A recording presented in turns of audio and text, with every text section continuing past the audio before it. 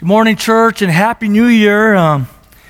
It's just great. I just want to express my gratitude again to the Lord and to the church. I mean, I think it's an incredible privilege I get to bring the word to the church family that I love so much.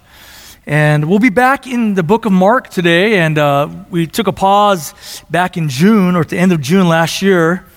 And we'll be starting up at chapter 9. And so if you're a guest, generally what we do is we sequentially go through the Bible. We'll have a book in the Bible. It happens to be the book of Mark.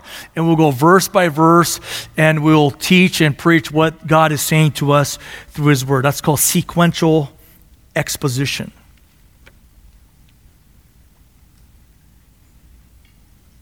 Now for the sermon. The sermon is titled, Resolved for Eternity. Resolve for eternity. Everyone is going to die. Matter of fact, we're all dying. We're all in the process of dying. From Luke 16, as Brother Ed read, whether you're rich or poor, good or evil, we're all going to die. This is a 100% certainty that we're all going to die. And as we walk through the gates of death, we're all going to walk into our eternal home. In one of two places, either in heaven with God or in hell apart from God. Clearly, the Lord talks about heaven and hell. It's interesting as I looked at this portion, this is a strong word that God has for the 12 disciples and years later to us now, 2,000 years later. And I believe that the Lord was preparing the disciples and us for eternity. So a little bit of context as we turn to Mark chapter 9. The 12 disciples needed to be refocused. They're talking about things that didn't matter. I mean, they're arguing after Jesus told them that He would die and resurrect for the sins of the world. They're arguing who's going to be the greatest of the 12. They're worried about these things, these worldly comparisons. So the Lord knew they needed to be resolved for eternity. They need to be fixed on eternity. They need to, in other words, live for eternity. So He has a hard word for the 12. And He expresses what matters the most to them. And He basically is telling them, stop quarreling over the things of today. Get your eyes into heaven. And there is a hell as well. So if you're thinking, is that true? Maybe you're a visitor, you're a guest, you're thinking, is hell a real place? Or is this kind of some of a concept or some kind of a scare tactic of Christians? No, hell is a real place. And so we're going to start the new year by focusing on heaven and hell. And this is what the Lord has. Providentially, this is where we're at in Mark 9. 42 to 45. So if you're able to, please rise, and if you can't, that's okay.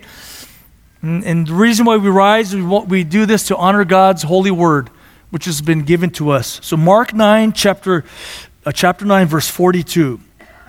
Jesus Christ addresses the 12 disciples.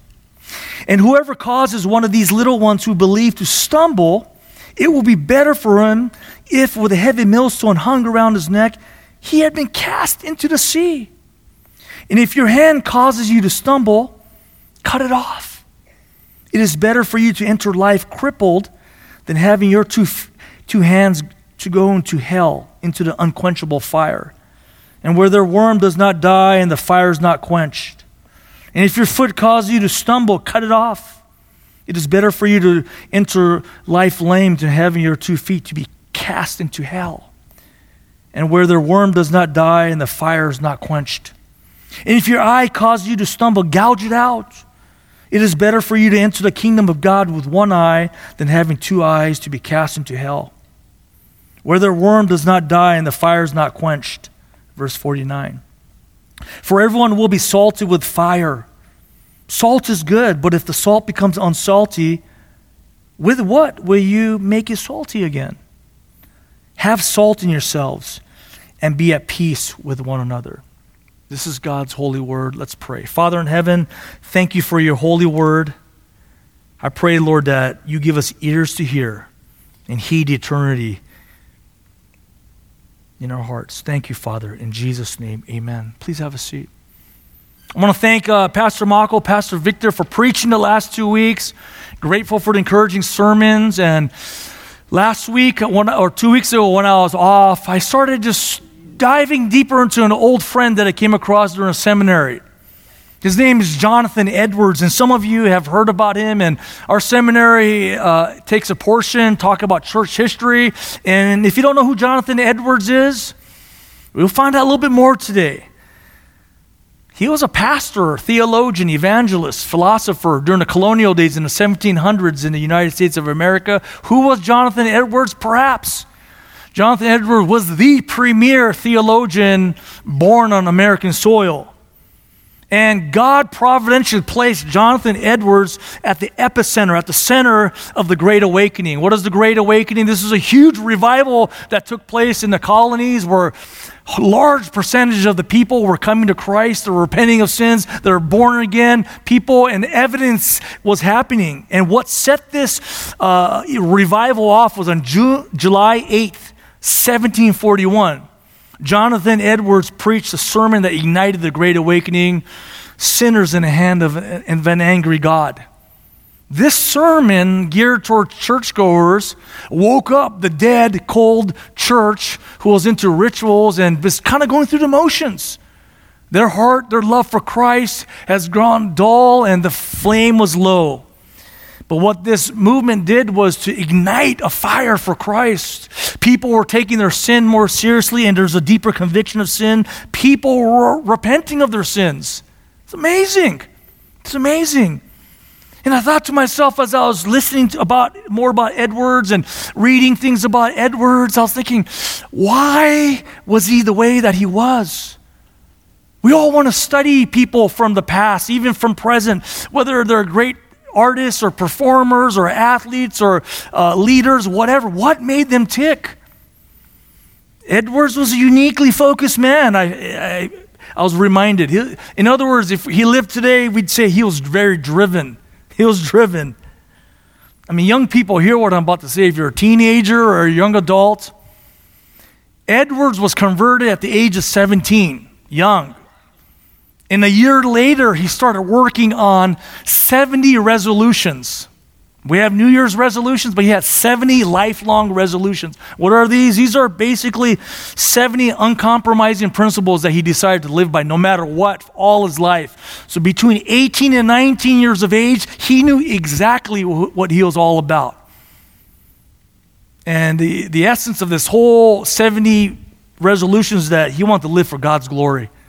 Think about that. If you're a young person today and you have this conviction, I want to live for the glory of Christ, and everything that I do is geared toward that, how I eat, how I sleep, how I drink, how I study, how I go to school, what career do I pick, what woman or man should I marry, everything is geared towards the glory of Christ. This was Edwards. Certainly we don't have to, if we're beyond our teenage years, we could resolve to live for the glory of Christ. But this man was a very uniquely gifted man in this way. And because of that, he owned a great sense of urgency. He didn't go through life thinking, okay, I'm going to just live this portion out, go cruise control. I mean, from 17, 18, 19, 20, he was living as if today is going to be his last day. He had an eternal mindset. And time was very important to him. He treasured time greatly. He believed that you could lose your money, you could even lose your health, but potentially you could recover those things. And that's a true statement. Potentially you could recover from health, potentially you could recover from financial disaster. However, if you lost your time, you can never get that back. That's absolutely true. Therefore, he carefully measured his days, measured his hours and years. This is how he lived. And he treasured these things. And let me give you some illustrations of how he spoke. Resolution number 6. And you can find this online. Jonathan Edwards, 70 resolutions. It's very helpful. Resolution number 6. Resolved to live with all my might while I do live. Resolution number 7. Resolved never to do anything which I should be afraid to do if it were the last hour of my life. He lived as if every day was his last a day. Resolution number 17, resolved that I will live as I shall wish I had done when I come to die. He wrote this at 18 and 19. He died at the age of 54. Resolution 19, resolved again, never to do anything which I should be afraid to do if I expect to hear the final trumpet sound, as if God himself will come back right now, never to live in a way that he would be shameful of. I mean, this is an eternal mindset this man had. And he was preparing to enter eternity every day of his life. Do we think like this, church? Or is it just kind of just for those freaks, the unique people of our time? Granted, he was gifted intellectually, and he grew up under a faithful pastor as his father. But do we have this sense of urgency to live our lives like as if we're going to see God tomorrow? See, the 12 disciples, although they're staring at God every day for 3 years, they're distracted. They're thinking about worldly things. They needed to have an injection of urgency into their veins, and they need to live with eternity right on the horizon.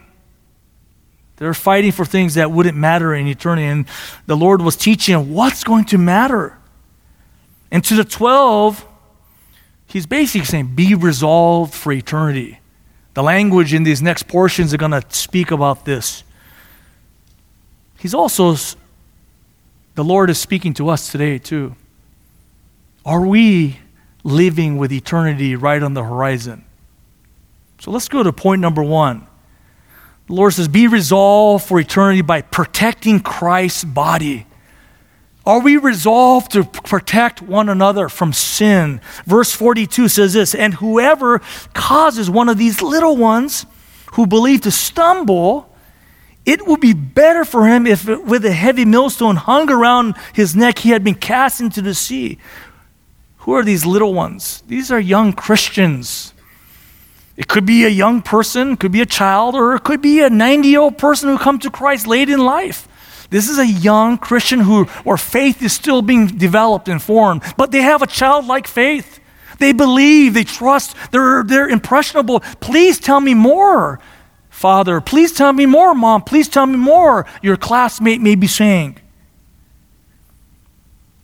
I mean, the children we are very careful with. I mean, any of us who have young children or have had young children or grandchildren, you're basically saying, don't talk to strangers, right? Don't open the door if you don't know who's at the door, right? I remember stories when growing up in camp where people tried to take some of our campers away. It was crazy. Thankfully, we had loving counselors to intercede and get in the way, but this is what children need. They need protection, they need care.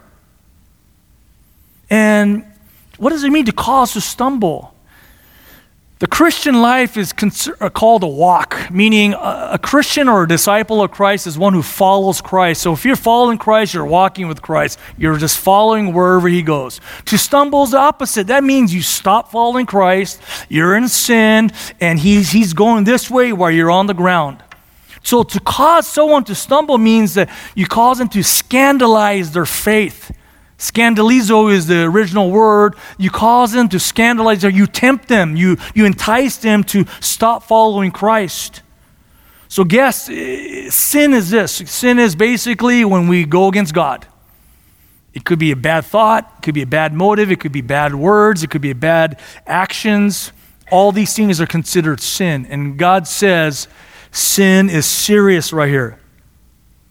So how serious is the warning that the 12 disciples get? Well, it's a matter of life and death. This is basically, the Lord says, it's better to have a huge millstone. Millstones are huge stones back then used to grind grain to make them into wheat. And powerful donkeys and livestock would push these huge, massive stones with a hole in it, where you pour the grain, to be hung on your neck and thrown into the sea. It's better that you would be drowned a horrible death out of sight, out of mind forever, into the sea, than to cause a little child of God to stumble, to stop following Christ. This is serious. What does this tell us about God? What does this tell us about God? Yes, it's a warning to the disciples and to us, but what does this tell us about God? It tells us that God deeply cares for his children, doesn't it? I mean, he cares. If anybody did anything to your child, hopefully, dads, there's some reaction in your inner being, and hopefully you do something to protect your children, right? That's the idea. God is no different. Matter of fact, he's a perfect father who cares for us deeply. Who comes to mind right now as we talk about little ones? What baby Christians or younger Christians come to mind? Someone, a brother or sister who knows less than you. Someone who God has providentially placed under your influence. Who comes to mind? I mean, if you're a parent, certainly your children should come to mind. I mean, think about it though. Let's apply a little bit of Edwards' urgency and time. If you're a parent of a young child, you will never get that time back if you squander that time with them. You'll never get that back. You'll never get that time. I know it's the most exhausting time, stressful time. Perhaps it's stressful in the marriage because there's so much. There's so many burdens. And we get that. I've been there. I'm still there. So my wife and I totally understand that. But just keep perspective. I will never get this year or 2 years back. The influence that I have to speak into their lives, the influence to enjoy them, the influence to opportunity to enjoy me, will never get back. That's true.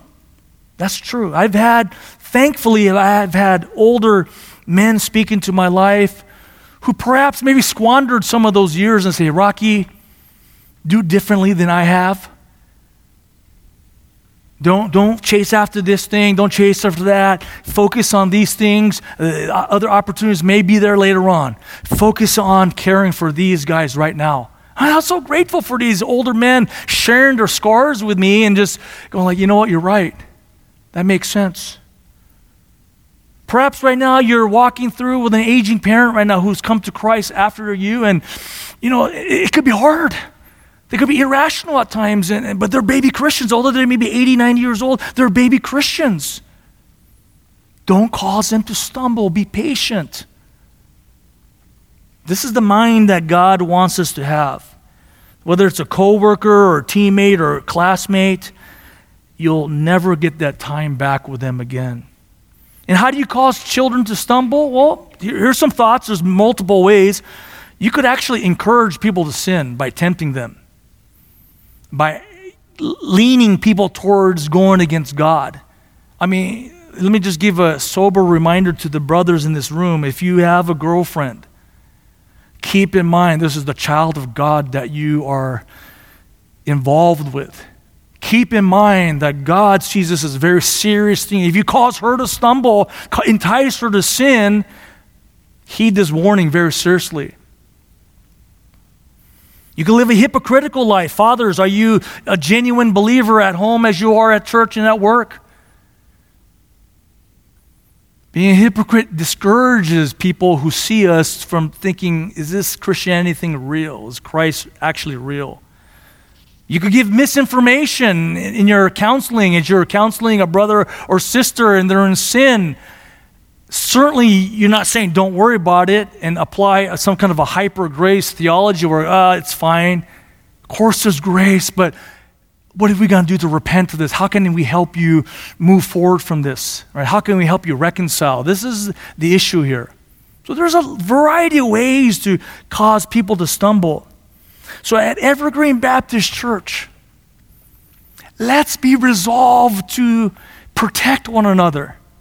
This is what church is about. We're in a family here. We are part of something much bigger than ourselves. We're part of the body of Christ where we cause each other, we create each other. Big brother, little brother, big sister, little sister. This is how we care for each other.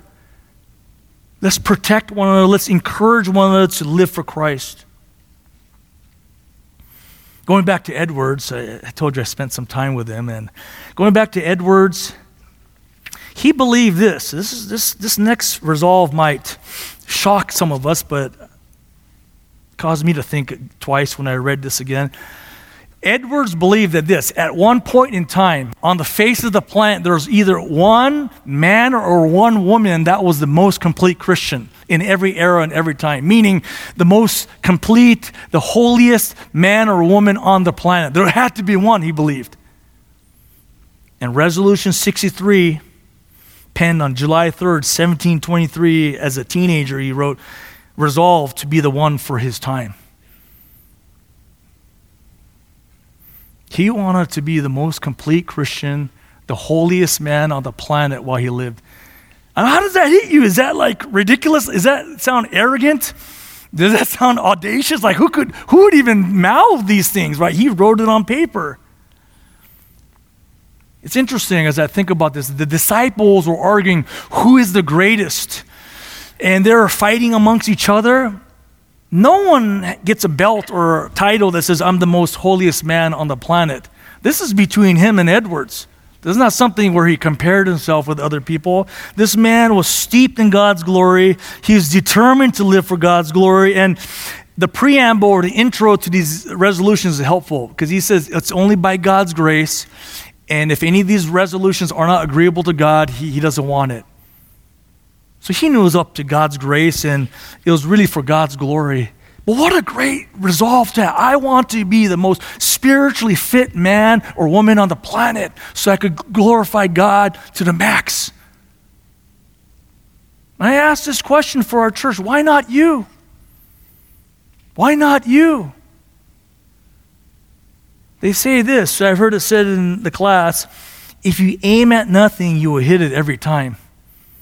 Right? If you aim at nothing, if you have no plans for your sanctification, randomly, you're going to hit nothing every time. Why not have a target like that?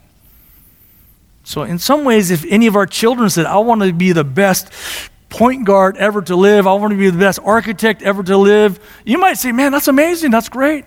But what a goal to have mine, to be the most sanctified man, to bring God maximum glory as long as you shall live. And this next point, I believe the Lord is leaning into that thought here. So point number 2, be resolved for eternity by prioritizing Christ-likeness.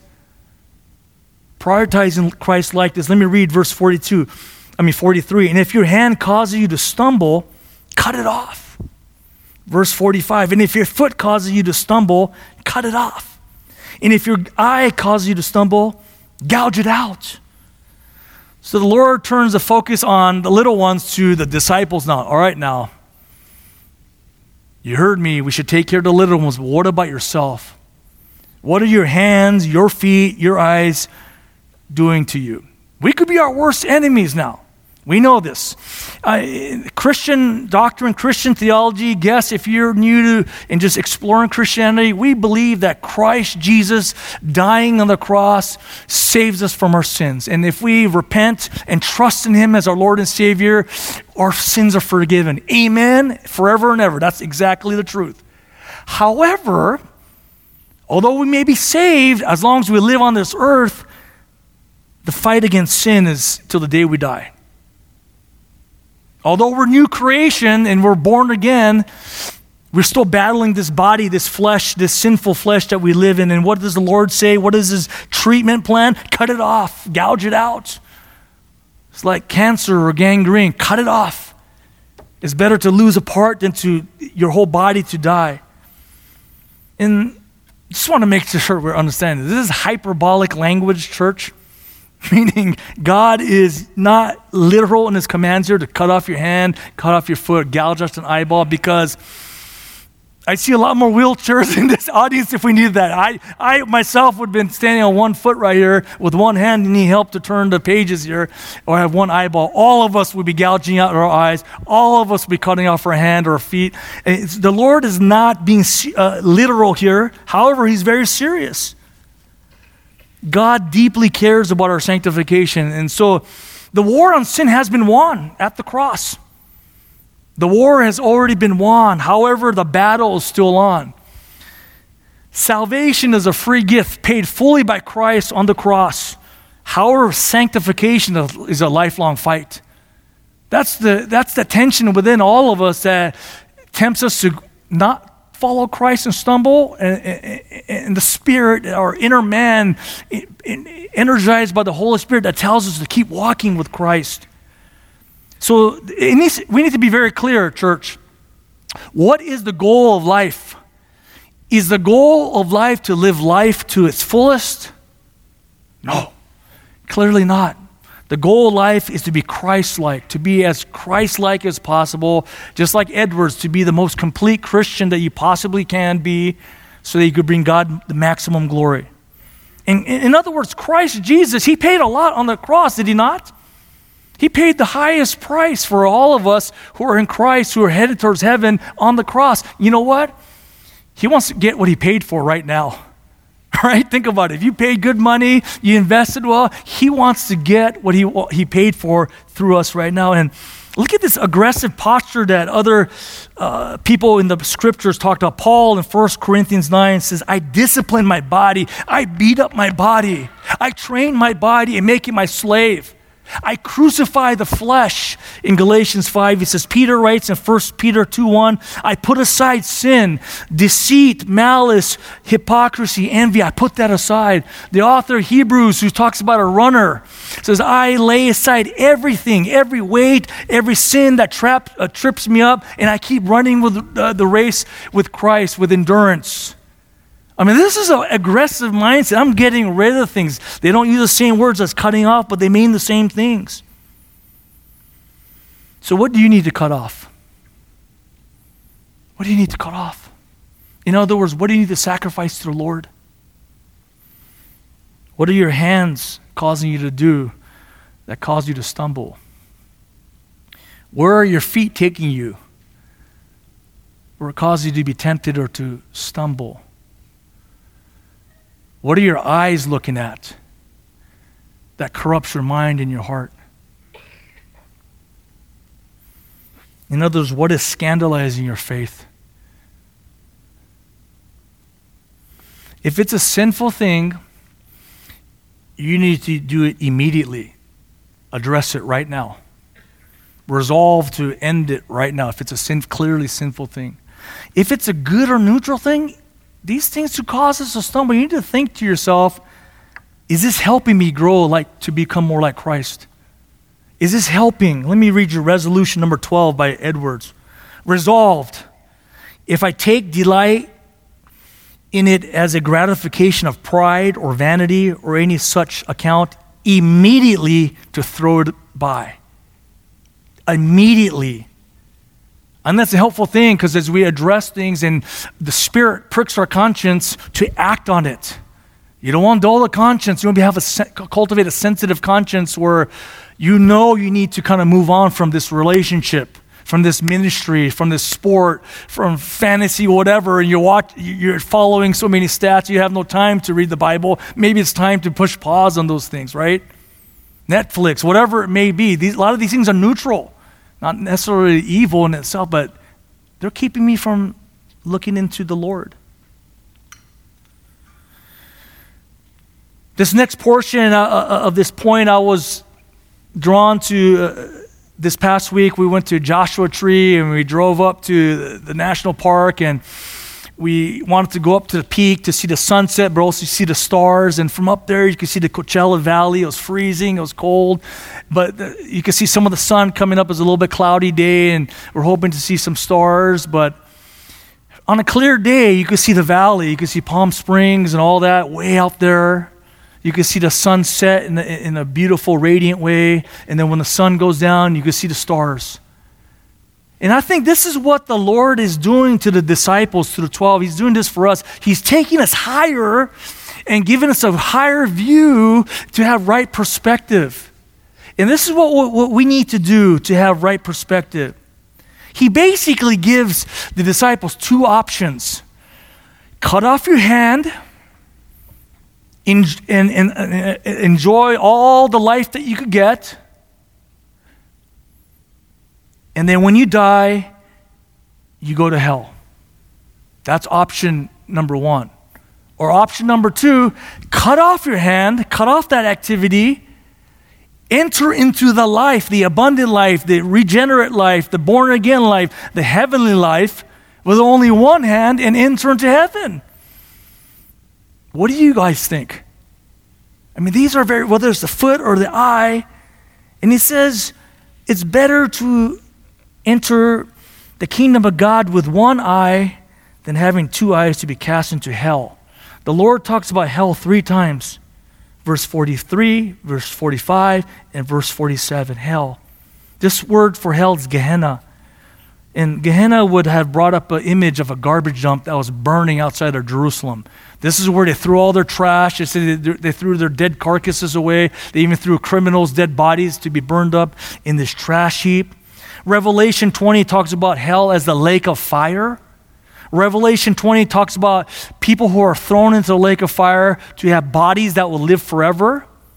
So not only do Christians get new bodies, people who are thrown into hell are given brand new bodies so they could experience hell forever. According to Luke 16, it's a conscious reality. The rich man who was thrown into hell understood clearly what was going on. He understood how miserable he was. He was begging God to have mercy. So just in a moment of reprieve from the hell that they were going through. This is not, as some people think, that's annihilationism where you just disintegrate. You don't understand what's going on. You clearly understand what's happening in hell. And what is hell like? Verse 48 says this, where their worm does not die and the fire is not quenched. Where their worm does not die and the fire is not quenched. The Lord Jesus uses Isaiah 66:24 to explain what hell is like. What does it mean where the worm does not die? What happens to bodies when they die and they're left outside? What have you seen on the side of the road? If you're gardening and you see animals and you got to throw bodies and you throw them into the trash, what do you see? You see flies that have infested them, and you see maggots crawling over their bodies. And so when it says where the worm does not die, let's talk about internal torment where your body, if you're headed towards hell, is thrown into hell where the worms are tormenting you from the inside out. And your body, since you've been given an indestructible body, you're going to experience that forever where you're hoping that your body disintegrates. But your body is experiencing this inner torment, whether it's your inner thought life that is tormenting you, thinking, I should have listened. I should have followed the Lord. And where the fire is not quenched, let's talk about external torment where your body is taking on this amazing level of heat, of torture and punishment, excruciating physical pain. You're burned up from the outside. So what is hell like? Hell is eternal punishment from the inside and out. This is what it is. And this is what the Lord says to the 12. Don't worry about these worldly things. You're not going to care about these things in hell. You're not going to care about this little pleasure or this relationship or this thing in hell. Resolution 55. Look what Edward said. To live as if he has already seen the happiness of heaven and the torment of hell. Meaning he took time to meditate on what the scriptures had to say about heaven, to be with God. And he also took time to consider what was hell like. See, when he did that, Edwards ascended the Mount Everest of God as he started learning more and more about God. God gave him eternal perspective, an eternal mindset. Knowing that the eternal contrast raises our affections for Christ and for the gospel. It raises us when we understand the stark contrast from hell and from heaven. There's eternity a difference.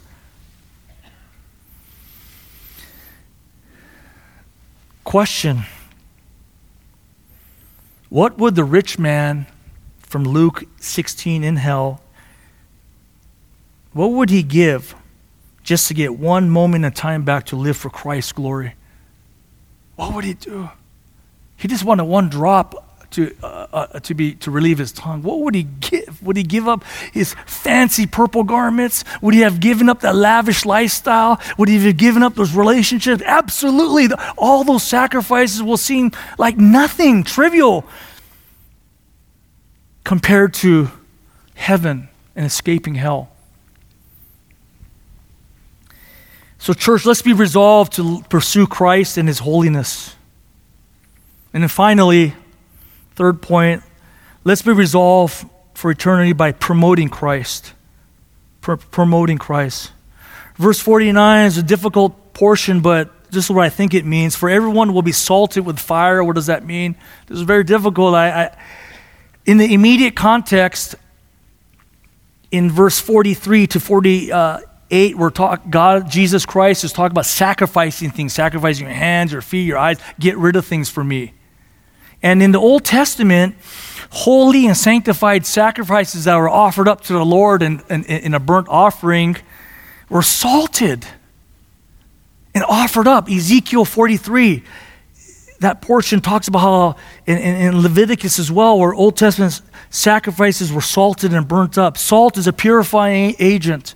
Fire is that the disciples will undergo trials. In other words, everyone will be salted with fire. You and I, every Christian will have an opportunity to sacrifice something to him. Not just our money, maybe our time, maybe things that are sinful, but maybe just even good things where like, you know what, I need to let that go. This is tempting me too much. This is getting my eyes off of Christ. Or at least push pause on it and revisit that when you're more ready. This is what God is calling us to do, I believe. In verse 50, it says this, salt is good. Salt is good in that era for preserving, purifying, for flavoring things.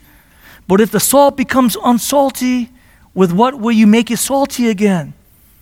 Unsalty salt is useless and thrown out. Matthew 5 says it's just thrown out. That means your witness as a Christian isn't shining very brightly, if at all. That means you're not sacrificing anything for the Lord. That means you're living for the world, living like the world.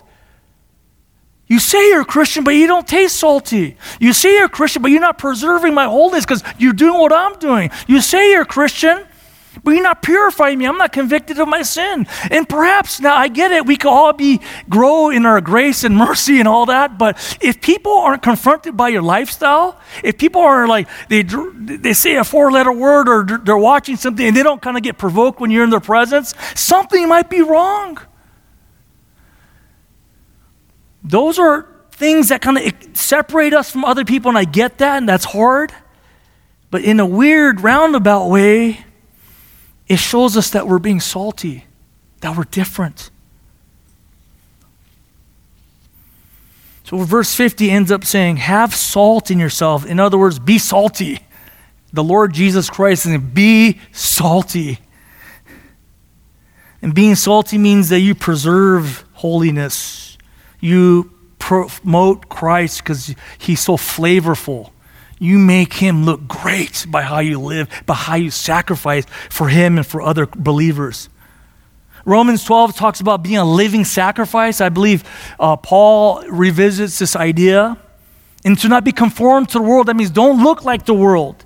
And that knowing that we're a member of many parts of a body, and we sacrifice for one another, we love one another, we're devoted to one another, we show honor to one another, we serve one another. And as far as it depends upon you, you make peace with one another. You try to be at peace with every single brother or sister. You contact people, you try to initiate these things as far as it depends upon you. See, God's using all of us Christians to promote Christ. How do we do that? By crawling on the altar as a living sacrifice. And when it gets hot, you stay there. You don't pop off. You just stay there. You just stay there. And what this communicates is that Christ is your treasure. This is what this communicates. These people cannot help but think, man, he actually believes this, doesn't he? She actually seems to believe what they are reading in the Bible, doesn't she? This is what this is talking about. You communicate to your lost friends that Christ is worth it. You communicate that there is a heaven and there is a hell and eternity is at stake. That's why I'm not living for today. That's why Paul wrote in Philippians 3, but whatever things were gained to me, those things I have counted as loss for the sake of Christ. More than that, I count all things to be lost because of the surpassing value of knowing Christ Jesus my Lord, for whom I have suffered the loss of all things and count them but rubbish so that I may gain Christ.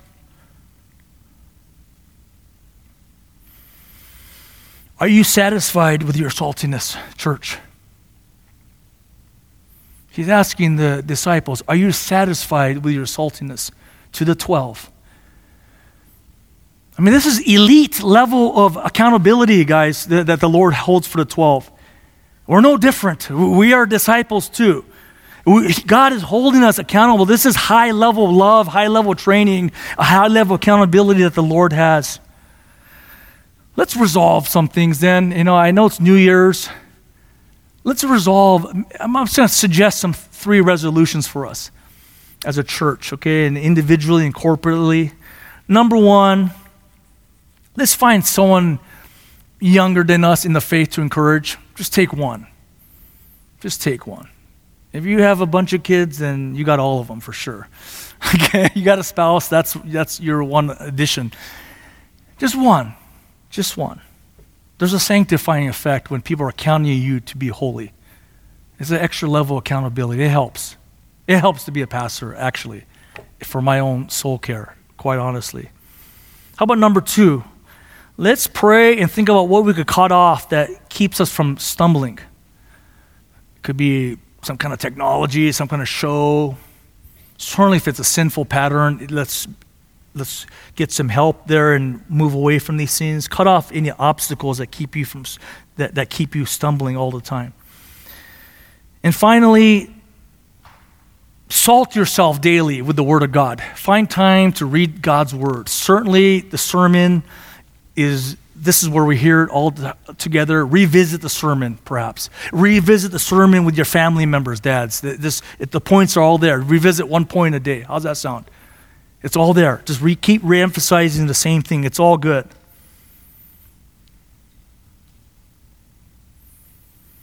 But I want to say this.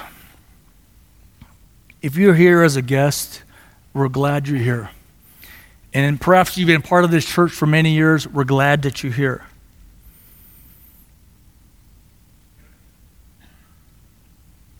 Today, some here, if you're to die right now, maybe headed towards hell right now.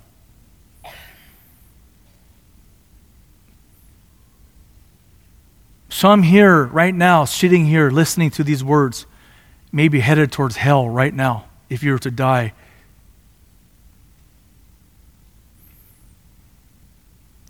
What would your friends and relatives say to you who have died apart from Christ? What would they say if they're like the rich man right now to you right now? I think they would tell them, perhaps their conversation of, God have mercy on me. Well, it's God's response. It's too late. There's no more time. Then like the rich man, maybe they'll say, let me warn my family and friends while they have time. And if God actually granted that wish, which obviously doesn't happen, what would they say to you? It's terrible. I'm all alone. It's in the dark constantly. Inside, I'm tormented with my own thoughts. I just want to die, but I keep living.